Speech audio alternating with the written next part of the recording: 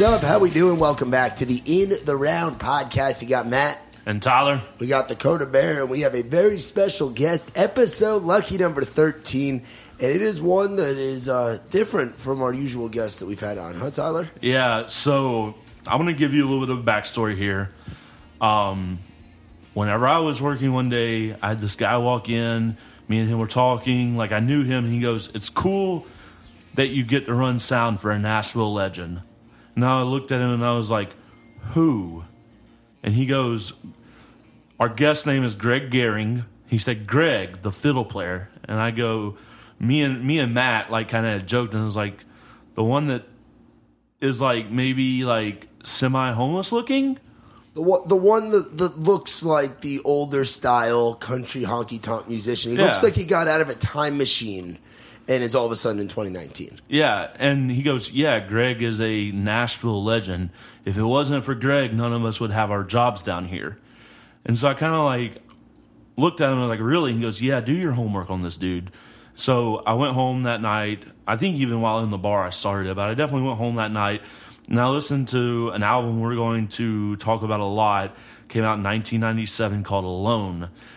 And it just blew me away. And then I did more research, watched the documentary kind of on him a little bit. And like there was a lot to learn of this dude. And basically this dude, as he talks about, was the first guy in the early 90s to start playing on Broadway here in Nashville and really brought the scene here to Nashville. And Matt and I that work now on Broadway, we have our jobs thanks to what he did in the early 90s. Yeah, it's really cool sitting back and hearing the stories. The guy's been in and out of Nashville for about 30 years now, and just sitting back and listening to what he's experienced, what the music scene was like on Lower Broadway in downtown Nashville when he got here, and kind of the impact that him and some of the guys in his generation had. And he speaks, he's very, very well spoken. He has a lot of opinions and a lot of thoughts in this one. So it's a really interesting conversation, definitely different. It's a guy by the name of Greg Garing, bluegrass legend, Tyler.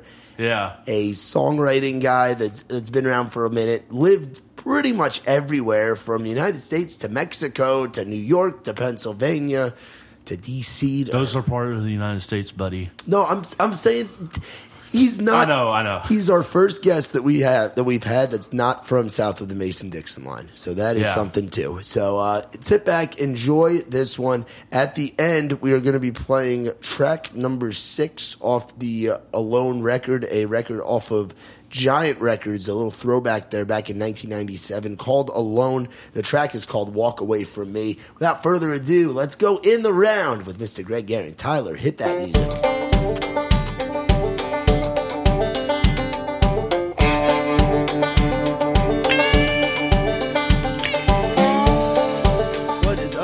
Welcome back to the In the Round podcast.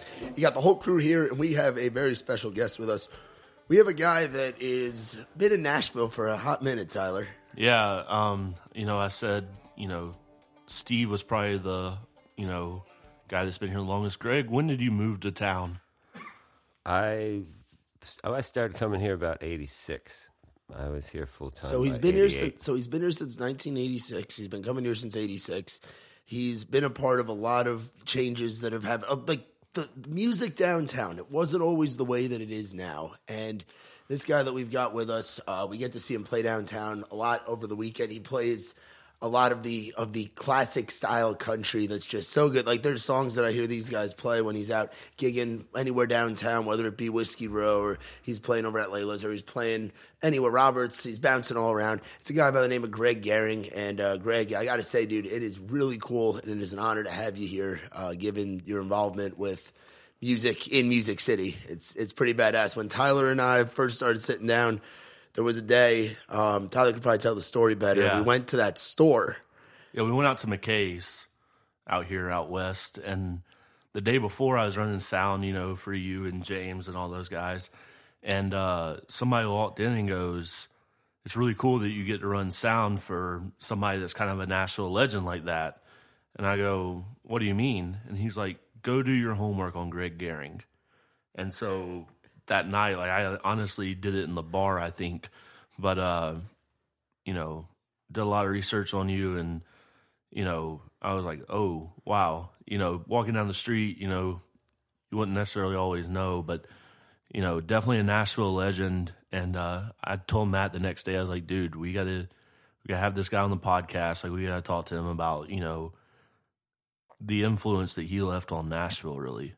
And where your influences come from, and just your story, just in general with music, like, and as a writer and all this stuff. So let's start from the very beginning. So Greg Garing, where originally are you from? Because we learned you're from like everywhere. Yeah. Born and pretty much raised in Erie, Pennsylvania. Western PA. Western PA. Might as well be Ohio or Western New York. You're right on that. So how close are you to the canal and the lake and all that stuff? Well, the canal doesn't really exist anymore, but the lake was about 30 blocks from where I grew up. Oh, wow. So you were right on there. So you know what I'm talking about when I say that winters get cold up north. Because all my southern brethren down here, they don't.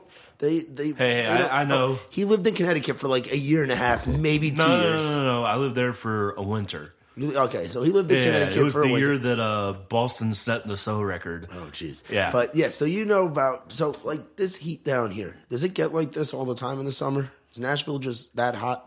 Well, things are changing in the world. You don't know what's coming these days. Yeah. We had a pretty mild winter, though, that's for sure. Yeah. It was definitely probably the mildest winter I've had since being here. Damn. Well, now talk about the music stuff. So why we got you here and everything. So when did music start for you? So you started first coming to Nashville in '86. I would imagine you were doing some music stuff before that. And was it direct jump from Erie, Pennsylvania to Nashville, Tennessee? Yeah, I've it's just something I've always done. I can't really remember not playing music. But by the time I was 10, I was playing VFW posts and coffee houses, things like that. So as far as like coming to Nashville, what made you want to jump from Western PA down to Music City? Well, in about 83, I started touring on the bluegrass circuit around the country, and just as a teenager, but I got to know so many of the guys on the road from the festivals. You spend the weekend with them, and then 2 weeks later, you'd all be together somewhere else. So it was just a natural progression for me to just eventually move down here. Okay, now bluegrass, that's something I don't know a whole lot about. Yeah. But Bubba over there, he used to do some bluegrass stuff, didn't you? Yeah, so actually whenever I started learning, I moved from Atlanta down to Alabama. And that's, the only guys we could find that would teach us was bluegrass. So probably for, 8-9 years, I was on the bluegrass circuit also. And all the guys that I hung out with and, played with and all, they're all now playing the Opry and like with big acts and stuff like that. So, I ran with a pretty good crew of guys. But yeah, bluegrass is one of those things where it's a very tight-knit family, like they all stick together, Yeah, what was it like coming up in that circuit while you have, so 86, in terms of country that's popular at that point, that's a lot of who in the 80s? That's like Vince Gill is doing his thing at that point, right? Well, that was one good thing about the bluegrass circuit and just bluegrass music in general is, like you said, it's like kind of like a family, and so we just pretty much ignored everything else. But I'm saying like for you to be getting into like coming into Nashville, what's coming out of Nashville at that time while you're coming down with the bluegrass circuit? Well, it was coming out of Nashville, sure, but especially in those days, it was just kind of made in a laboratory on Music Row, and you didn't see it. Like, that's the big change that's happened. People would always say to me around the country, oh, you're from Nashville, that's where that pop music garbage comes out of. And it's, yeah, it does, but you don't see it. It's invisible. It's not in the clubs. It's not on the local scene. But now Broadway's just crawling with that stuff. Yeah. So now you talk about Broadway. In those days when I first moved out here, what else was coming out of Nashville was Bill Monroe and Roy Acuff and Hank Snow and all the greats still on the Opry and touring out of here, so it was still very much alive. Bill Monroe is definitely a huge influence on, growing up in bluegrass of, he's the father. Everybody. Yeah. Like, I don't think you can be in bluegrass and not it's like listening in country and not knowing who Johnny Cash is. Yeah, which for you coming in at that time, while those guys are doing their thing. So did you know those guys before coming down here? No, what was your relationship as far as coming into town? You knew people already, I'm guessing? I'd known Bill since I was, I guess, 16, 17 years old, and went and played his festival every year up at Bean Blossom, which is still going on in the middle of June every year. Yeah, it's up in Indiana, right? Yes, yeah. Yeah. Bean Blossom, Indiana.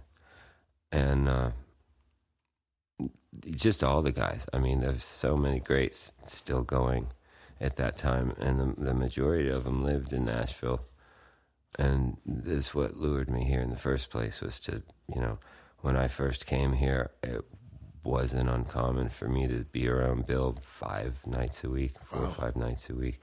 And I just wanted to learn everything from him I could. So just you come down and you're just sucking everything up like a sponge. Yes, sir. So with that, what for you were like? What was the thing? What were you trying to accomplish? Were you trying to do like a solo career thing at that point? When you initially come down in '86, are you coming down looking to write? Are you coming down looking to do fiddle or play an instrument? Or are you coming down to try and make Greg Garing a household name as an artist? I had actually gone to D.C. first because Washington was a big bluegrass hub in those days. There's 3 radio stations that only played bluegrass music. Really? The Birchmere was a very famous club for bluegrass music, and the Seldom scene, and and that whole scene. And so a lot of people lived in the D.C. area. Well, about the time I got there, everybody had moved here. So I packed up and followed suit. And D.C. is actually having kind of a revival of the bluegrass scene. My old guitar teacher actually moved from Alabama to D.C. and is one of the guys up there that's kind of reviving the bluegrass scene in I would not have guessed that. DC of all places for heavy bluegrass. Like I know upstate New York, there's a lot of big festivals that go on, and in New England and stuff like that. But so DC to Nashville. But what was your goal coming down to Nashville? What were you doing at that point? Well, to tell you the truth, even bluegrass music was changing greatly at that time, and I loved old country music as well. And so I had it in my head that I was going to be some kind of a writer, and I was going to come and interview all the old timers and get all the stories down and kind of preserve something. And about 6 months into being here, they all kind of pulled me aside and said, "Nah, son, you're one of us. You're stuck, and you've got to perform this kind of music and try to help keep it alive when we're gone." So not as a songwriter. You're talking as a journalist that's trying to preserve the art that was coming out. Didn't happen. Never happened. Hey, I would say it worked out pretty well for you, though. I mean, being with the music stuff. So what's that? So they say you're one of the guys. What's next after that? What happens after the you're stuck with us, Greg Garing? Well, then it was just kind of the war of Nashville is in shambles, and it was, there's a revival going on right now, but it was almost impossible to perform or give that kind of music away in those days. And bluegrass has always been its own thing, and it continues to go to this day. But in the late 80s, I realized nobody's playing traditional country music. Like, there was no one my age in Nashville doing that style that built this town, that late 40s, early 50s sound, honky-tonk music. And so I slowly started to jump ship from bluegrass over to that, because I felt like somebody needs to be doing this, And of course, a lot of the session players that were on those records in the 50s and 40s were still very much playing and around in the late 80s, but they weren't really working or doing anything because the music had faded away. And so, of course, except on the Opry, when Hank Snow and all those guys were performing, but around town, no, Have you gotten to play the Opry? No, sir. No? Okay. No.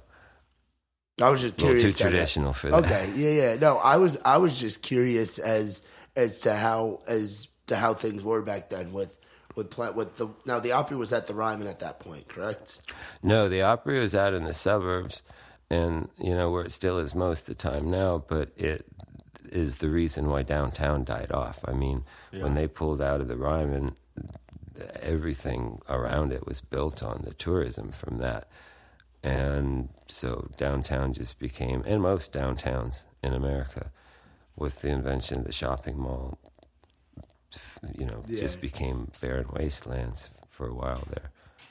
Yeah, no, that definitely paints like a picture, because just to see because I've never gotten to see the Opry at the Ryman. I've only been to the Ryman once. It was to see Cody Johnson a couple weeks ago, and that was like the Ryman as a whole. It's just got such this thing to it.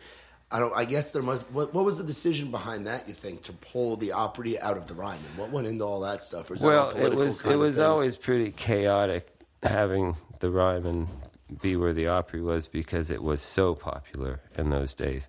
I'm sure you've seen pictures of people lying down the street and around the corner waiting to get in the Ryman, and it caused so much traffic congestion, and because it's also the state capital, and it was a much smaller, quieter town at that time, and so all of a sudden Saturday nights just erupted into chaos, and so they finally decided, okay, let's move this thing somewhere where we've got plenty of parking and there won't shut the town down for the night.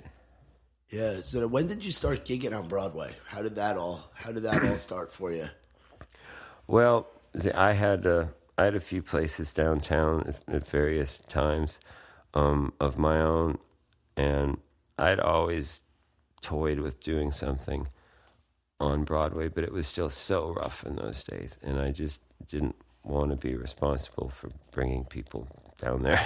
No. I mean, also as a player, when did you start? Like, what was your first gig playing music? Like, people are going to see Greg Garing. Like, your first set gig on Broadway. Well, in about 94, I started playing in the back room at Tootsie's, and I thought it was just going to be for the evening, just for nostalgic purposes, but it just kind of flukishly caught on really fast, and we wound up playing there every weekend. Lucinda Williams had something to do with that. She was a friend of mine, and she started telling everybody, come down there.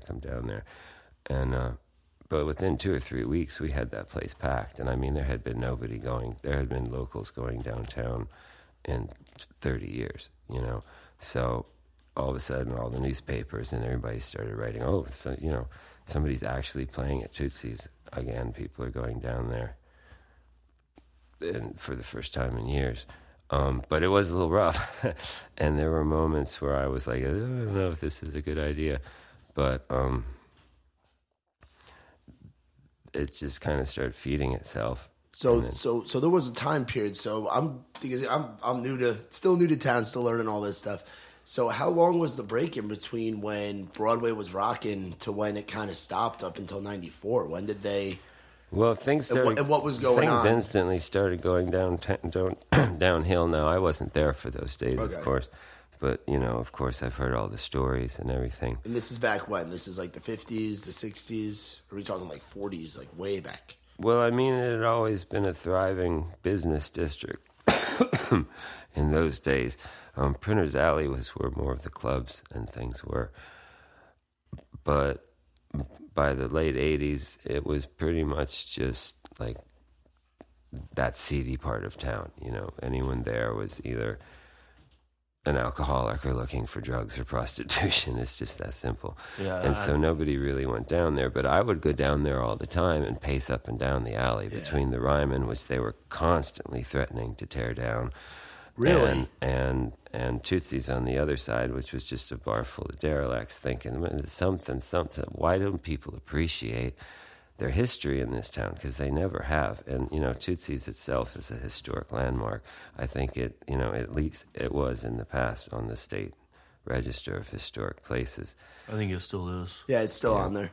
I think all of downtown pretty much at this point is. Like our building over on where we work at, that building as a whole, it used to be the Guitar Factory. It used to be Gruen Guitars. It used to be Gruen Guitars. Now that's where we've got the historic building status on our door too, like where you can't. So like if we want to do anything, like we have to go through a bunch of red tape to get. But imagine they ripped all those buildings down and just redid Broadway entirely. What that would have looked like? That would have been insane. It'd probably look like something that's happening right there where they tore the old Civic Center down and are building that 5th and Broadway building now. Probably honestly look like that. Yeah. Well, I mean, I'll just tell the story. The whole reason I started playing down there was the threats of wiping out our history. Okay. You know, they were trying to turn Tootsie's into a sports bar. Really? And when I heard that, I just became furious. And they were covering up the pictures on the walls with beer signs. And, oh, this stuff's coming down. This is going to be a sports bar now. So I kind of snuck in, so to speak, under the radar and started playing in the back room of Tootsie's. And we managed to get a crowd down there pretty fast. And all of a sudden it became a scene, and it was in all the papers. It was in Billboard magazine even, that, you know, something was finally going on in that historic spot again. And just about that time, they made plans to rebuild the Ryman and open it up again. But in the 80s, when they were constantly threatening to tear it down, I would go in there with a bag lunch and my guitar every day, and I would sit on this stage and sing. And they had these old timers that would walk people around and give a tour so you could pay 75 cents to get in the Ryman. It was still magical in there at that time. The walls were gray and all the old signs and, you know, not all the carpet and everything that's in there now, but it just felt like you could just feel the ghosts in there. Really? Now, for you, when you talk about those ghosts, for you, so coming up in the bluegrass circuit, I'm sure there were influences on that end of traditional bluegrass. When you're talking about the old style country, the real honky tonkin' country, who are some of your big influences for that? I was always a big Roy Acuff fan. He was your guy. Okay. Well, you know, one of them, but he was kind of everybody's guy. There wouldn't have been a Hank Williams if it wasn't for Roy Acuff. Yeah. But Roy would actually let me use the band around town when I first came to town. So I had the Smoky Mountain Boys were my first band here in Nashville. Wow. And you have to remember at that time it didn't make me very cool. And and no one was doing anything like that. No one young was embracing the old. There were some youngins playing the bluegrass, you know, and working with some of the guys at the Opry. But I just felt like there's this big hole and nobody's.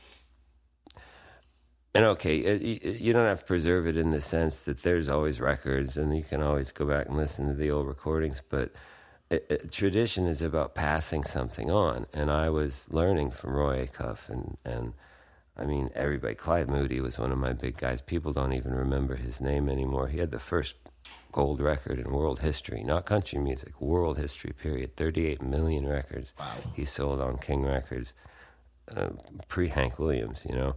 Yeah. And just so many of the guys I got to be close with and learn from.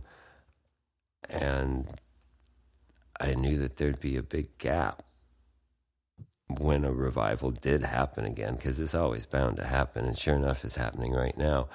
But so many of these kids they're just putting on the clothes and learning it off a record and not really getting the point of the whole thing. Yeah, because they're not living it. Like you were fortunate to be in that time period where you're able to watch these guys do play those songs and live. Live the music and you know, you don't learn to play bluegrass going to college. You learn it in the back of a limousine with Jimmy Martin for 3 days on the way to California.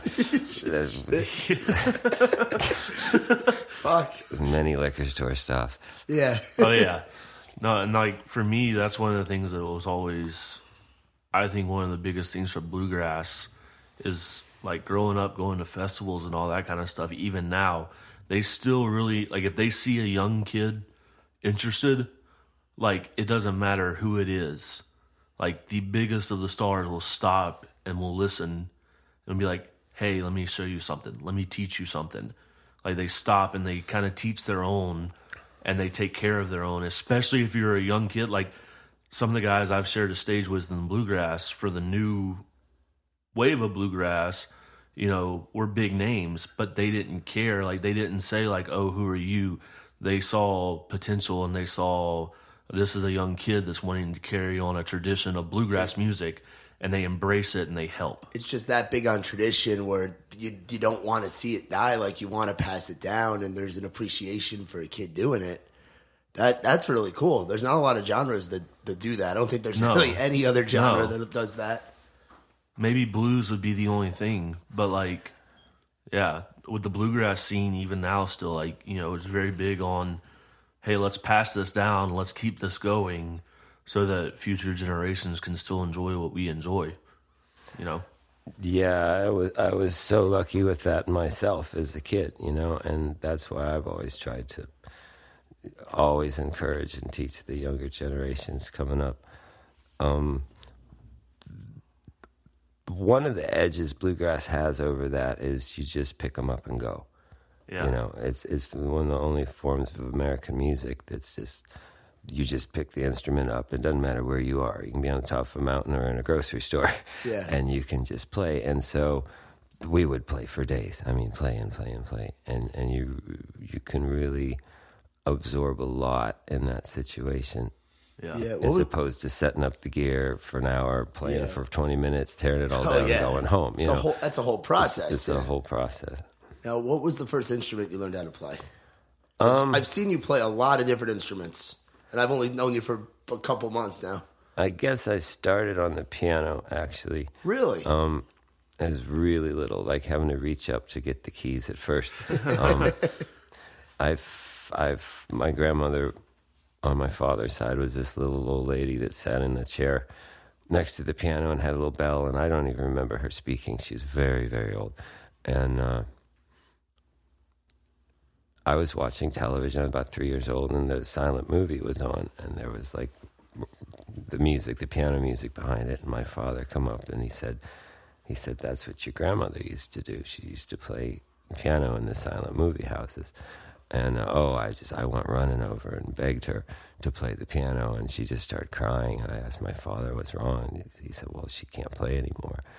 And so I'm going to learn to play for you, Granny. You know. Wow, that's awesome. That's how that mess started. So you go piano, and then when did you start picking up the fiddle? Because that's what I see you play the most. I see you play the fiddle the most, but I'm sure you know quite a few other instruments. Well, I had an older sister, and at the time I was too young, and she didn't want me touching her fiddle, so that's the one I wanted to play the most. And I didn't have one, so I would sneak into her room when she wasn't there and pick that thing up and play it. Step Brothers with the drum set. Yeah. I really didn't get serious into the fiddle till I was about 17, which was later for me with instruments. But as you know, we were poor. I didn't have much, and I didn't have one. Yeah. So I'm sure you know how to play. I've seen you play guitar. What are the other bluegrass instruments? Dobro, right? Dobro, banjo, mandolin, upright bass. Any of those? Yeah, I mean, I kind of play all the bluegrass instruments. That was one thing about being around all these guys that I could, it was too big an opportunity not to learn from them when you're around them 5 days a week and everybody's hanging out all the time. And I mean, in those days, we'd have parties, and usually somebody hosted one. And so any night of the week, somebody was having a picking session somewhere. And it would be Jesse McReynolds and Mac Wiseman and Uncle Josh Graves and Kenny Baker and Pastor Clements, Betty Martin. I mean, all the greats, But what do you do when you get a little older and you're not playing as much tour dates and stuff? You just want to play all the time. Yeah. So, and some of those folks were still hitting the road a lot. But we had a picking session just about every night. And there's no way to not learn when you're just sitting next to somebody playing all the time. Yeah, and from those guys, like that's a hefty list that you just dropped. Now, in terms of writing, so with this podcast, we like to do it's in the round term, like writers round, like we focus a lot on songwriters and whatnot. So for you, how old were you when you wrote your first song? Would you say? Thinking way back. I didn't start writing really. I mean, I fooled with it when I was a kid, but I don't think I ever even finished anything. When I first started writing, I was here in Nashville. There was a fellow named Roy Duke, and he's another forgotten Nashville hero. He was an influence on so many people. So he started playing around in Nashville. He was from Nashville. He started playing around about 1940. Wow.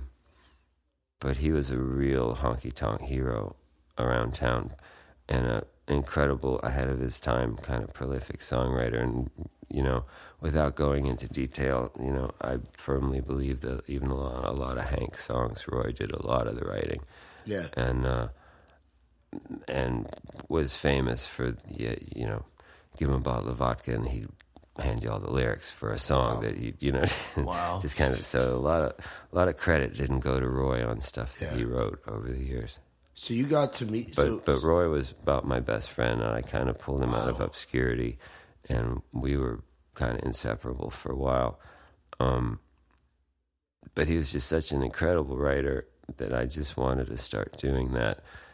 And his best friend back in the day was a fellow named Glenn Douglas. Tubb, actually, is Ernest's nephew. And he changed his name to Glenn Douglas when he was a recording artist and a writer in the early days. I also wound up being really close with him, and he's written Skip a Rope, which is one of the most controversial country songs of all time. Home of the Blues for Johnny Cash. I could go on and on and on. But he's still around, and I still see him all the time. And he was a big influence on me wanting to become a writer. That's awesome. So writing bluegrass and writing the style of country that you were doing, those have to be pretty different, right? How was the style? What was it like going from bluegrass to doing some more country stuff? Well, see, that's just it.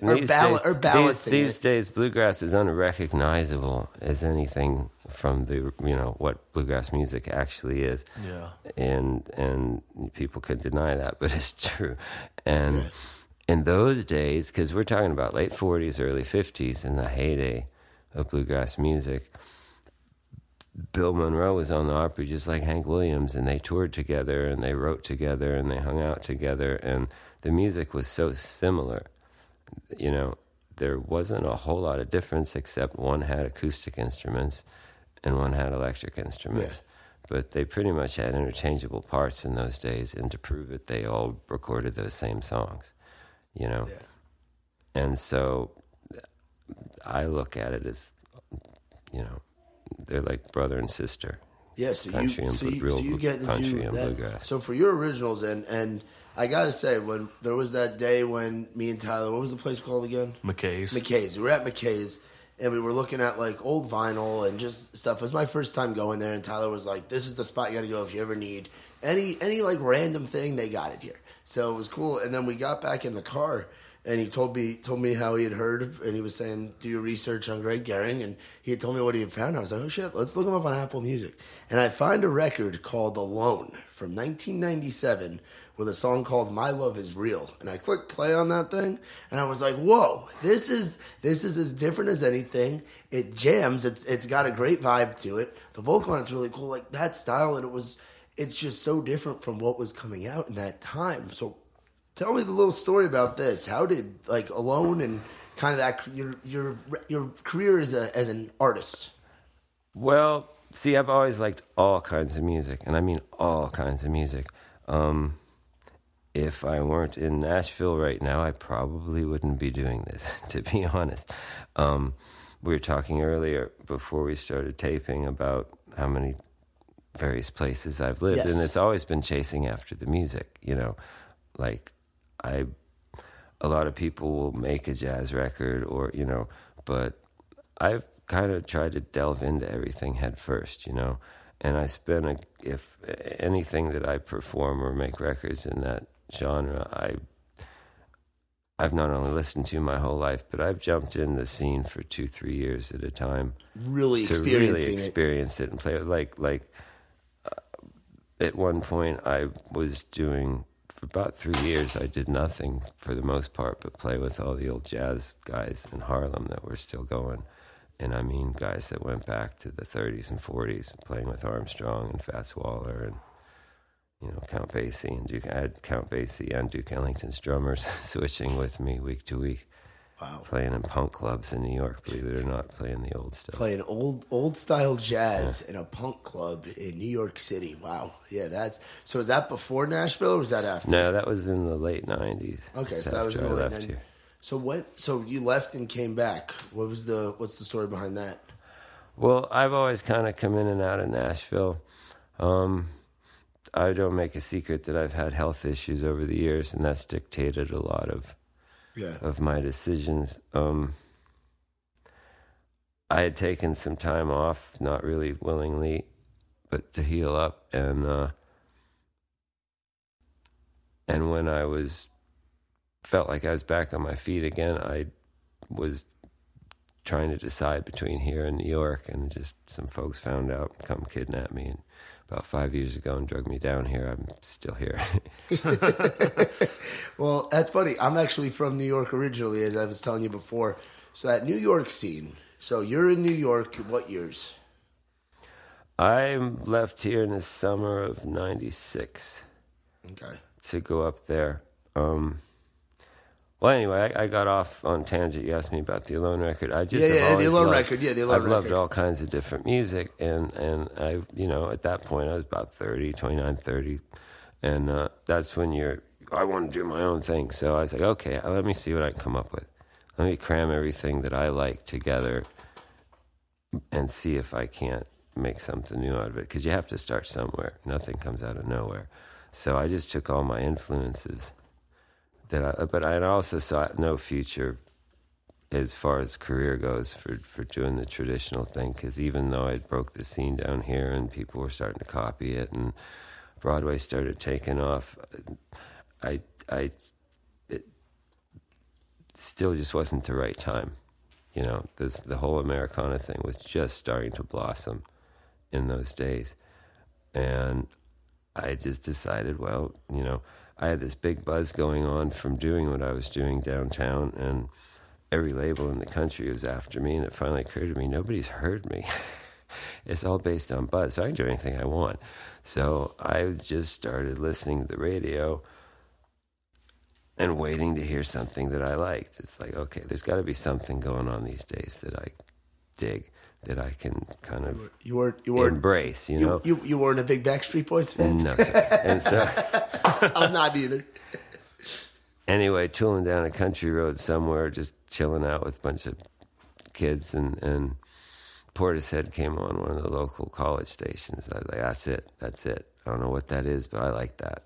And that's different, So that was kind of, and I actually wound up being friends with all those guys on that Bristol scene over in England. But I was like, okay, this is something I could embrace. Like, I could do my own version of this. And it didn't quite come out like that. Yeah. But I remember I had to go to Memphis to get a sampler because nobody even knew what one was here. Wow. Yeah, so Nashville, very different place at that point than it is now, and than it was when you first got there. So the 90s was different than it was in '86. Was there like a difference from when you first got here to when you were going in that process of making a record? Well, I bailed out of here pretty quick. I was up in New York, like I said, by '96. And things slowly progressed here. I'll be honest, I mean, a big part of my decision, I did put years and years of effort into trying to see downtown become something civilized, and something that really respected the music and the history of what happened here. Well, as soon as they announced those 2 sports stadiums going in, I got mad and left. Because I knew exactly what was coming, and it's what we have now. Yeah. And, they had a whole city to deal with. Why did they have to put it at either end of the one small couple blocks that our music has in the world, Yeah. It didn't make any sense to me. It's making dollars and cents, but it's pretty much plowed over the music. Yeah, no, for me coming down again, it's so different from what's in New York, where I'm from the suburbs outside the city. So for me, it still feels like it's such like a musical place. But I get what you're saying. Like back in those days, it was people going out for the music, not going out to party, none of the pedal taverns or any of the big tourist stuff that's there. It was people for the music. Even now, people aren't coming to Nashville to listen to bands play original music. They're coming to Nashville to party and to listen to cover bands. Yeah. And that's, I imagine that you could probably agree with this, but that's one of the great tragedies of Broadway right now, is that a lot of the bars won't let bands play original music. No, I mean it's two different things from our scene in the old days. But it was a small scene. It was a local scene.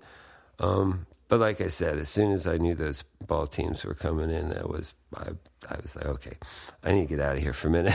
Yeah. Because I'm about to watch everything I worked hard for just completely go to hell. And where in New York did you go first? You said you were in Harlem? No, and when I first got there, I had gone up there to make the Alone record. I had made all the demos and the original concept of the record here.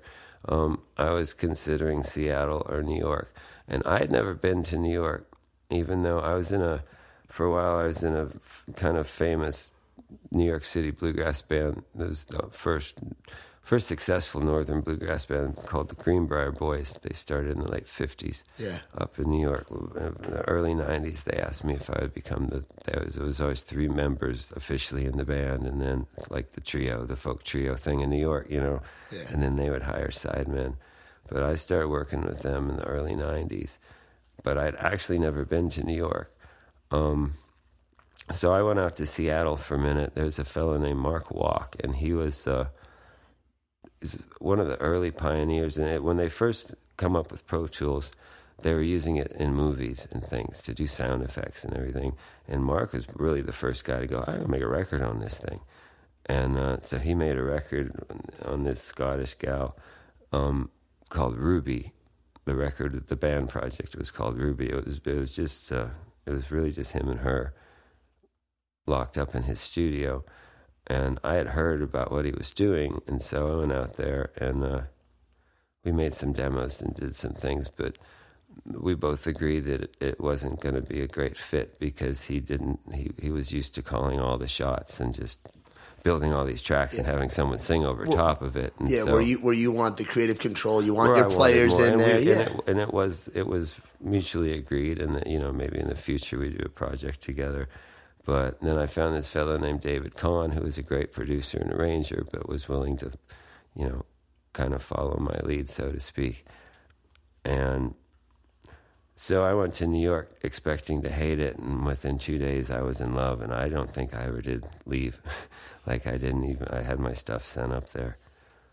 Wow. So that scene, so you were in, I'm assuming, like the Brooklyn area of New York City? No, I was living right in Soho. Oh, you're right, Soho. Right I didn't move up there to look at the city. I wanted to talk about a creative space to be living. Yeah, in those days, a lot of creativity around that time, that late '90s pre 9/11 era of like it was just still affordable, and it was such an artistic place, and it was just a hop, skip, and a jump from the East Village, and there was still just so much going on there in those days. Now, what was your initial reaction when you realized, wow, I'm in New York City and people are digging this folky bluegrass country thing that I'm doing?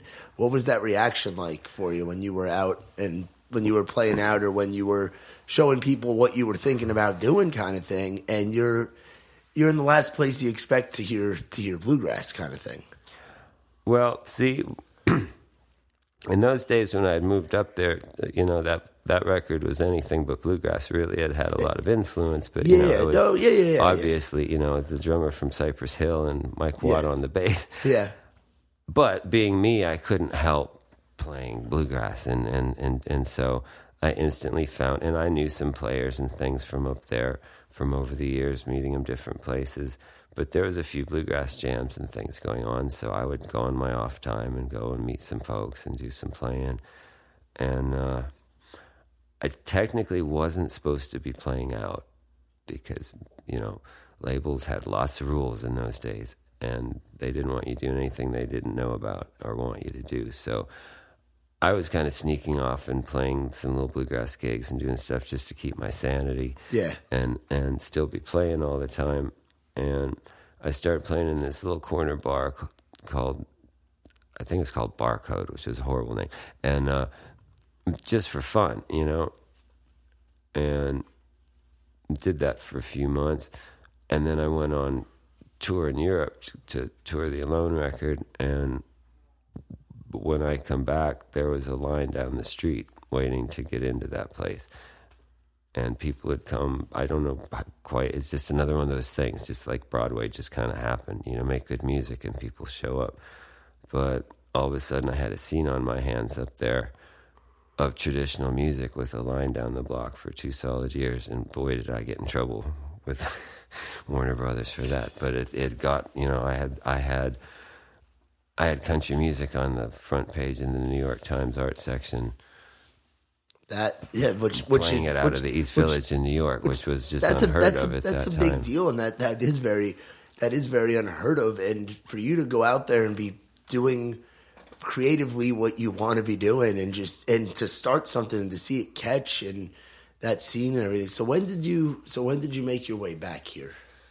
How long ago? How long has this stint of Greg Garing in Nashville been? I guess, this time I've been here for 5 years. Okay. That's the longest I've stayed. Lots happened here in 5 years. Yeah, lots happened here in 5 years. I moved here 6 years ago, and it's a totally different town than when I moved here.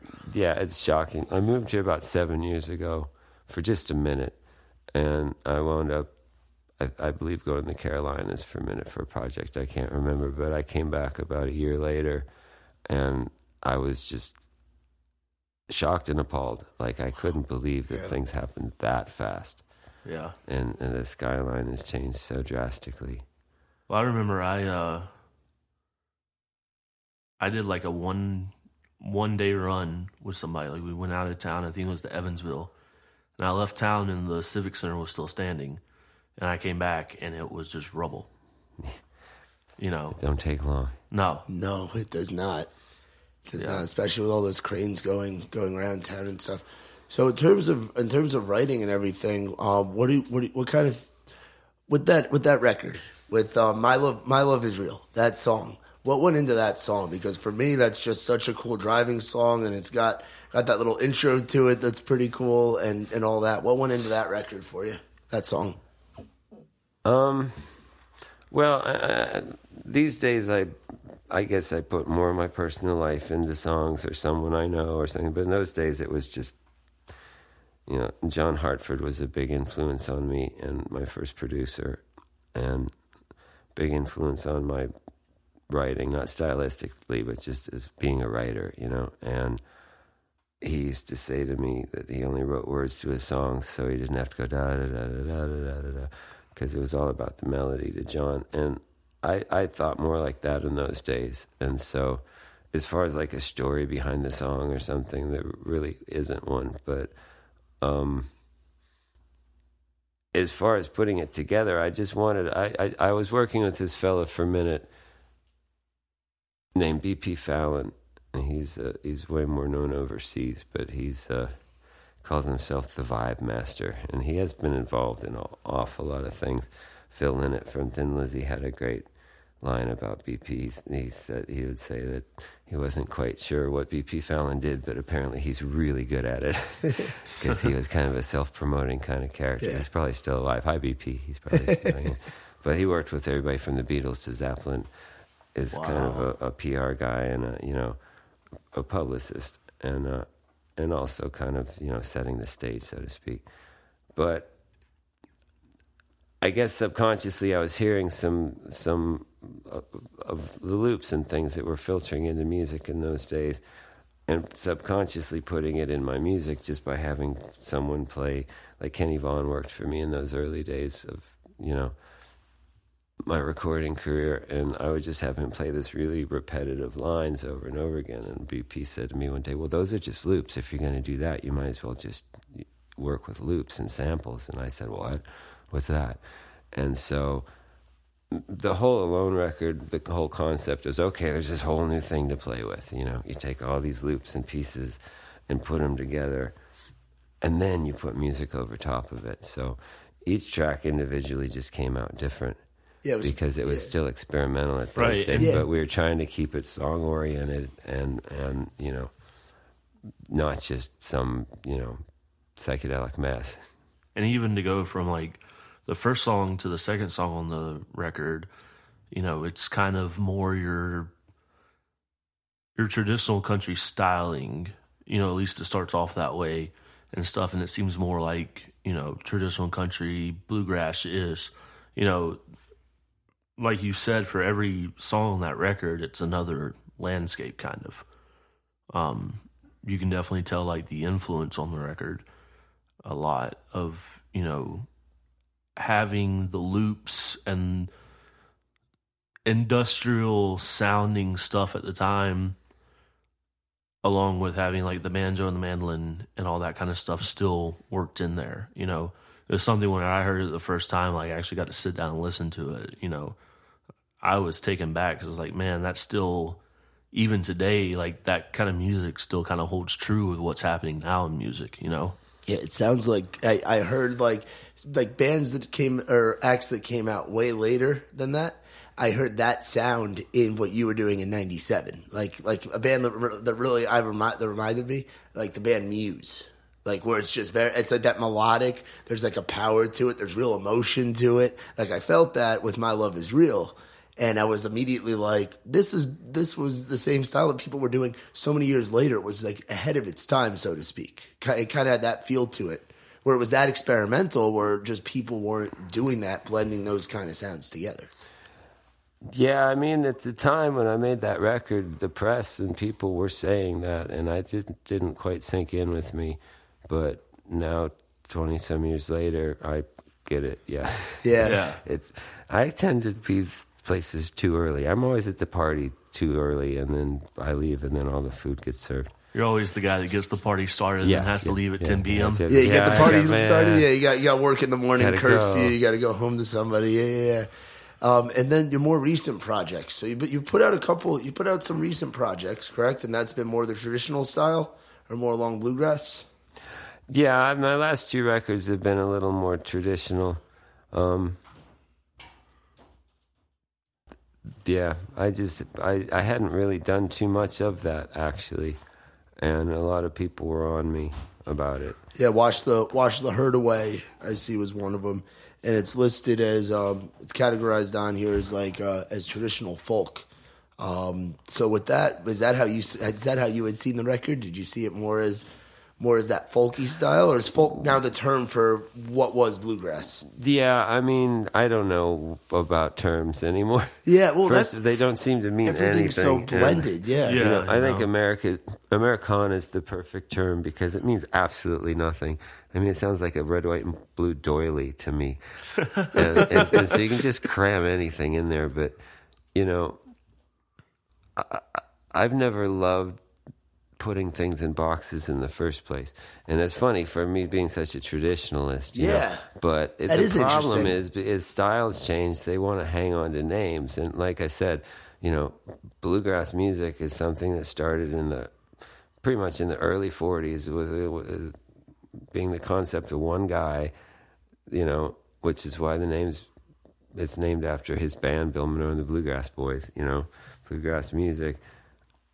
And it was bluesy and twisted, and his whole point was to take the Delta blues and what he was picking up in the French quarters in New Orleans, because they'd hang out down there all the time, incorporating that music into their string music. And so early bluegrass was very much black music. He played to as many black audiences as white audiences when they wouldn't mix in those days. Yeah. And it went from that to this white sounding candy-faced, I don't know what music. They still call it bluegrass. And so all the genres don't really mean, I don't know what they mean anymore. Yeah. Now in terms of music today, and I know you said you flip around the radio, you don't particularly like what's out there today, and it's not what you would, not for you what was good music growing up. Is there any band or actor or artist that you're kind of vibing with, any genre, that you kind of will sit back and listen to? I don't know if you listen to Spotify at all, or how you intake new music. To tell you the truth, I'm so out of the loop. I really don't pay attention these days. Okay, I wasn't sure because it's talking about the Americana term. If you had listened to like Sturgill Simpson or Tyler Childers or Jason Isbell or any of those guys. Well, I mean, without going into details of who or what or where, I just don't hear any heart in it. Okay. And therefore, I don't hear it as real music. Okay.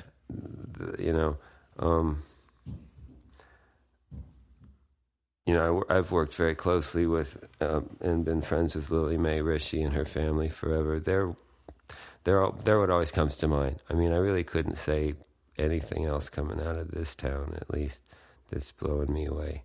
Yeah, well, even international, just some kind of artist or some kind of music that you're liking that's new, that's more recent, or are you just listening to the old stuff at this point? I like the Antwoord, but I don't think that's new. Okay. Yeah, no, I'm serious. Nobody's come to me and said, "Hey, you got to hear this."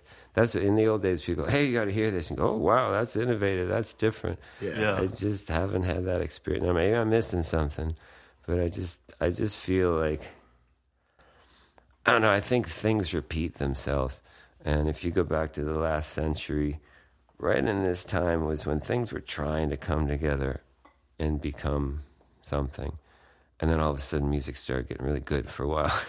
Yeah. And continued on for a while. But I just feel like it's in a confused state right now. And the technology has made it so anyone could make a record and anyone could put out a record. And so there's just no filter anymore. You had to jump through hoops of actually being talented for the most part in the old days to even get in a studio and record, much less have now it's just what do you got in your wallet? And now, yeah, exactly. And so the market is so incredibly inundated with amateur nonsense. There, I said it. Yeah. That it's really hard to find things to float to the surface these days. That's why whenever somebody new comes out that actually has talent, they rise so quickly. It's because you got. Well, I mean, I don't know. I kind of disagree.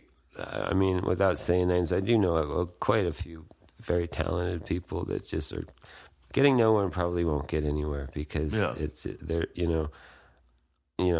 maybe bragging a little bit, but even myself, when I first came to town, Peter Cooper wrote an article in the newspaper saying the Chamber of Commerce is lining the streets as Greg Garing has moved back to town, and they throw roses at his feet, and then ...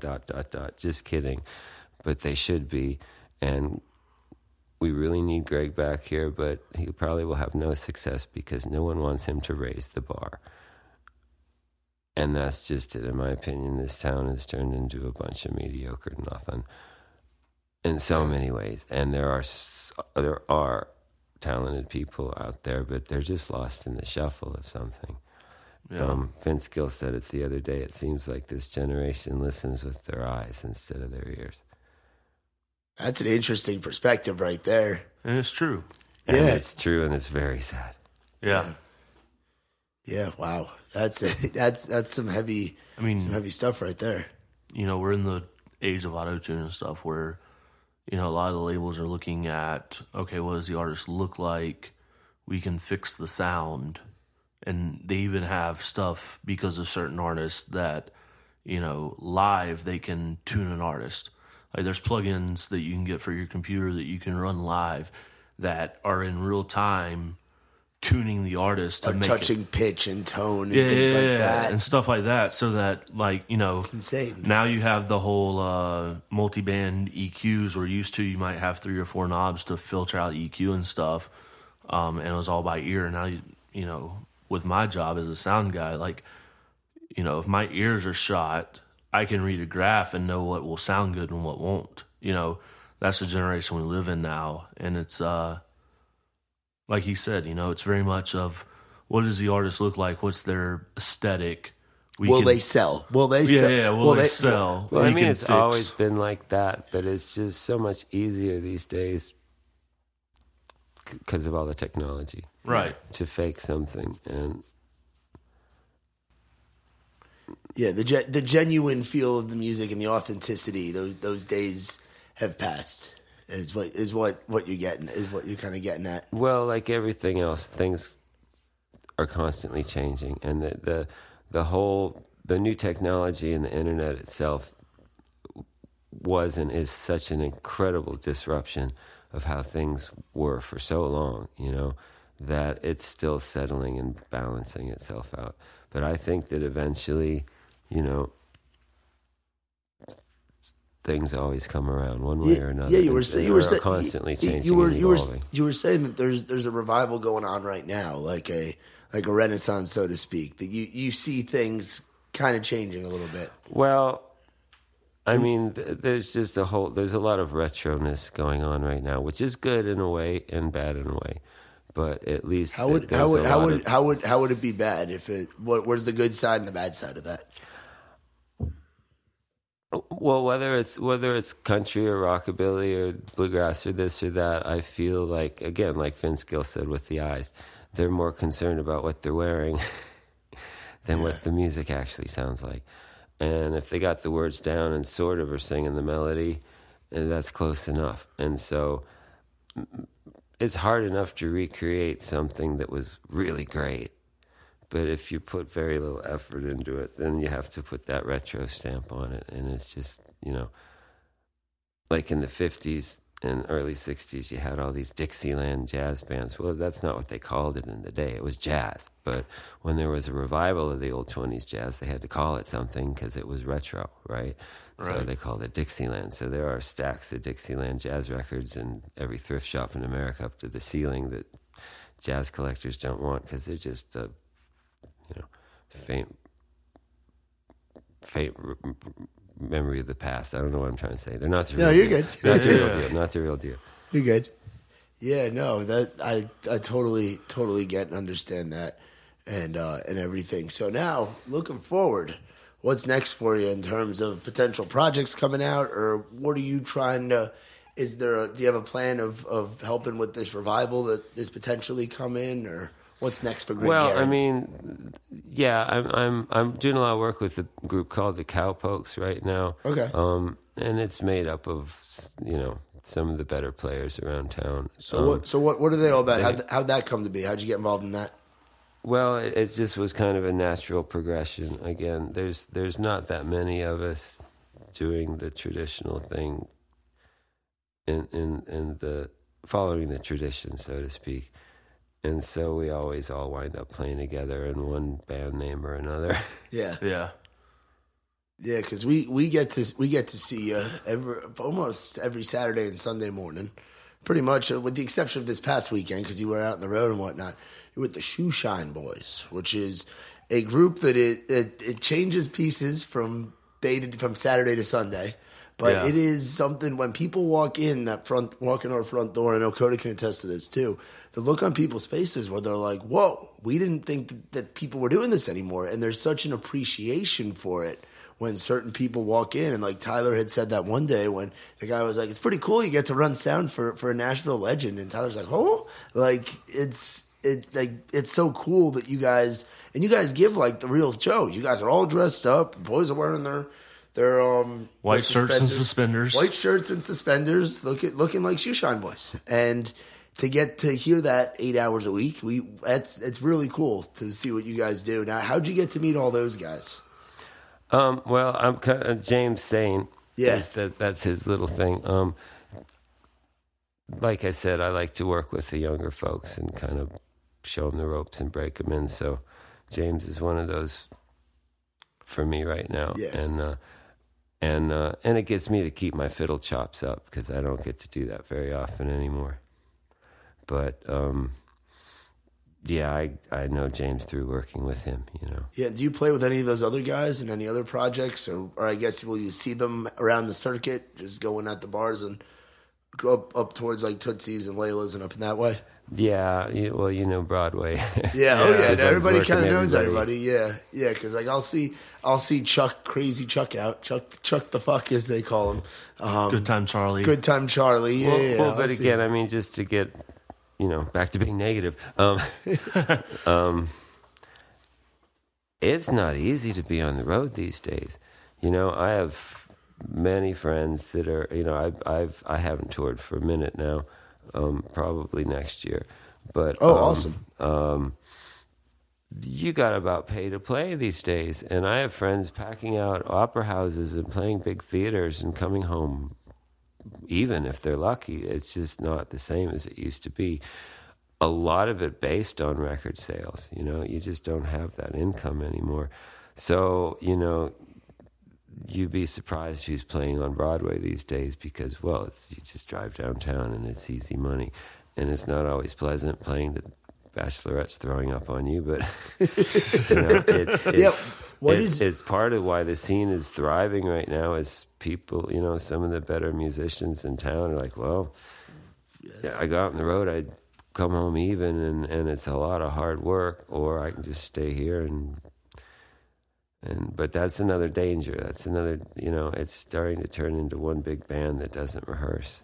Yeah. In Nashville. And I'm not talking about the traditional scene as much as it's the cover scene. It's all these tourist bars, Yeah. Yeah, no. There's a lot of bands that they don't have rehearsals anymore. Their rehearsal is on stage, and they started calling it a Nashville rehearsal. Yeah, that one really bothers me. I was thinking of that in the shower this morning. I hate it when somebody says that. Really? Why is that? Well, I'm old school, and we were very disciplined in the old days about rehearsing and having everything tight, and now it's just, hey, can you come play with us? And then, to me, whenever a band, they make that joke about the Nashville rehearsal when they try to pull something off and it doesn't go so well. Because they haven't rehearsed it and nobody knows the parts. And they say, oh, well, that's what you call a Nashville rehearsal, folks.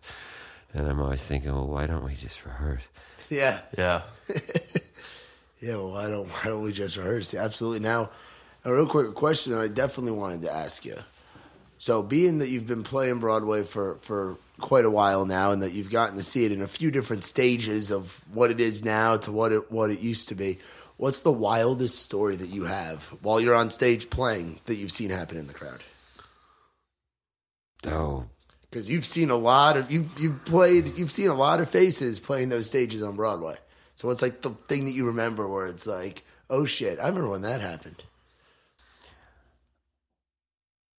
Oh, I don't know. You put me on the spot with that one. I just immediately saw a bunch of crazy violent stuff from the old days. Oh no! Yeah, it's still pretty nuts these days. Oh, and like those bars were like rough. I mean, we were in there playing one night, and it was very civilized. But like I said, it's going to be hard to imagine. But when I played at Tootsie's, I carried pins in my jacket pocket, and if I couldn't hear that pin hit the ground in front of me off the stage, I'd walk out the back door and wait till the audience was quiet. I mean, it was about performing music in those days. And to me, yeah.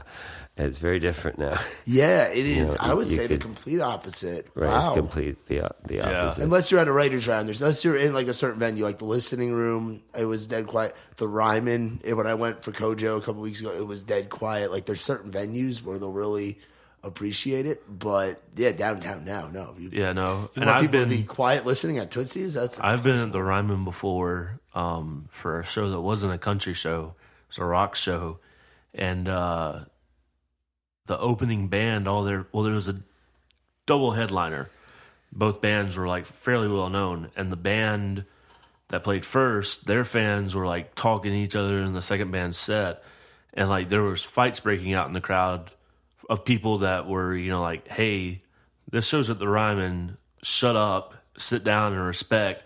And then at one point, like, the singer of the other band came on the stage and, like, to do a song, and he saw, like, what was happening, and he was like, guys, like, respect these dudes. Like, this is a craft. Like, you gave us your attention. Their fans gave us their attention. You do it, too. This is the Ryman. Like, don't fool around. Yeah. But even at writers' rounds now, like there's a lot of times you'll go and people are just talking to each other. The music's the background kind of thing, and it sucks because that's not how it's supposed to be. Right. In this city, especially, this is the city where it's supposed to be music above everything, and it seems like it's kind of lost that feel that you're describing, where it was music. It's music. They still call it Music City. But now there's so much other things going on around it. Like, well, I'm afraid we're going to lose that rating. Yeah? Well, it's certainly gearing a different way. I'm not sure where I know there's still a scene somewhere here. Yeah. But Broadway is just such a beast. Is East Nashville where the new music's coming from, you think? Or would you say Midtown? I mean, it's hard to find. Well, I guess if anything, it's East Nashville. Basement and then the 5 spot and yeah. Which Nashville's always been everybody always Music City. Back 30 years ago, we had like 5 venues. That's about it, and no one played downtown. That was just like that. that was just going into the ghetto. There was no point in it. Right. Yeah, and so yeah, man. Hey, it was an absolute pleasure getting to do this with you. Like, honestly, we learned so much. Like, this is the kind of thing when you sit back. Like, there's always those cliches. Like, you learn from those who've come before you. Like, you learn a thing or two from your elders. Not calling you my elder or nothing. You're one of the guys I get to see every weekend. We have a good time. But seriously, thank you for sharing some of those stories and experiences. And if it's all right with you, what we're gonna do, Tyler, you would arrange something here. So, we've heard a lot and we've talked a lot about your album that came out in '97. I want to give our listeners a little bit of a taste of that.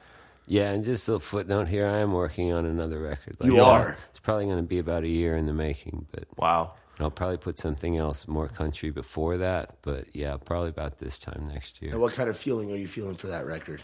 There's something similar to this, just a 20-year later version, and see if I can't be ahead of my time again somehow. But Yeah. then again, I like to shoot myself in the foot. Hey man, but now what track would you like for us to play off of this record? I've always liked "Walk Away" for me the best. Okay, track Cool. 6 on the record. Well, you got it. So we're gonna throw it to that. Greg Garing, thank you so much. Thank Yeah, you. Greg, thank you a lot for coming on. And thank you for what you've done for this city. Thank you very Honestly, if it weren't for that, one, we wouldn't have, the three of us wouldn't have a place to work, but also, more importantly, people wouldn't have a place to go to hear music. That it wouldn't have this grit to it. It wouldn't be a place where, what attracted me to this city was the fact that there's musicians. Well, for and all the there's this negatives stuff. that I said, we are still currently Music City. Yeah, and oh, yeah. there is nowhere else in the world Yeah, where you people can go. come from all over the world. I can confirm. I see Germany IDs all the time at work. People Australian. come from Australia. People come from all over the place because what we do here, something that you got to be a part of in starting, is unique to this. They don't have this other places. They don't have music with the bars with the windows open with just bands playing nonstop. So thank you for that and giving us one hell of a cool city. Seriously. Thank you, boys. Oh, no problem. Now, without further ado, as always, Tyler, do you want to do the wrap up this time? So, without further ado, we're going to play you the song off the 1997 album, Alone, from Mr. Greg Garing. Greg, once again, thank you for coming on. Is there anywhere that they can find you on social media at all? Greg Garing, Garing, and I'm the only one of those on Facebook, Instagram, all that good stuff. So go check him out. Go give him a follow. Go give him some likes. He's going to be releasing new music probably next year. Be on the lookout for that because it's going to be something special. Once again, follow us on Instagram and Facebook, In the Round Podcast.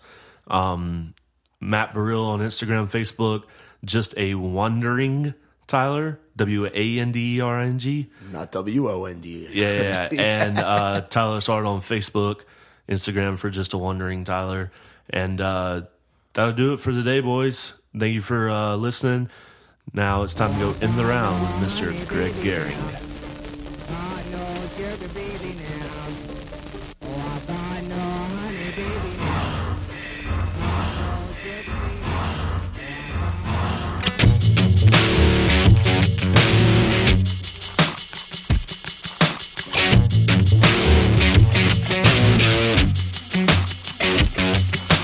Walk away from me, walk away from me, walk away from me now. Don't you pity me, don't pity me, it's too late now. Everything I want just out of reach, make it go away now. And walk away from me, walk away from me, walk away from me now. Save your tears for crying, save your cries for pain. Tears behind your laughter are colder than the rain. Walk away from me. Walk away from me. Walk away from me.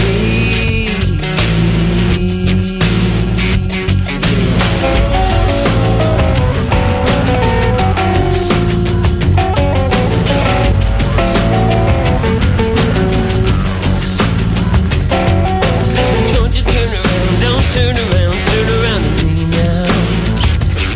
And don't cry to me, I see through your tears.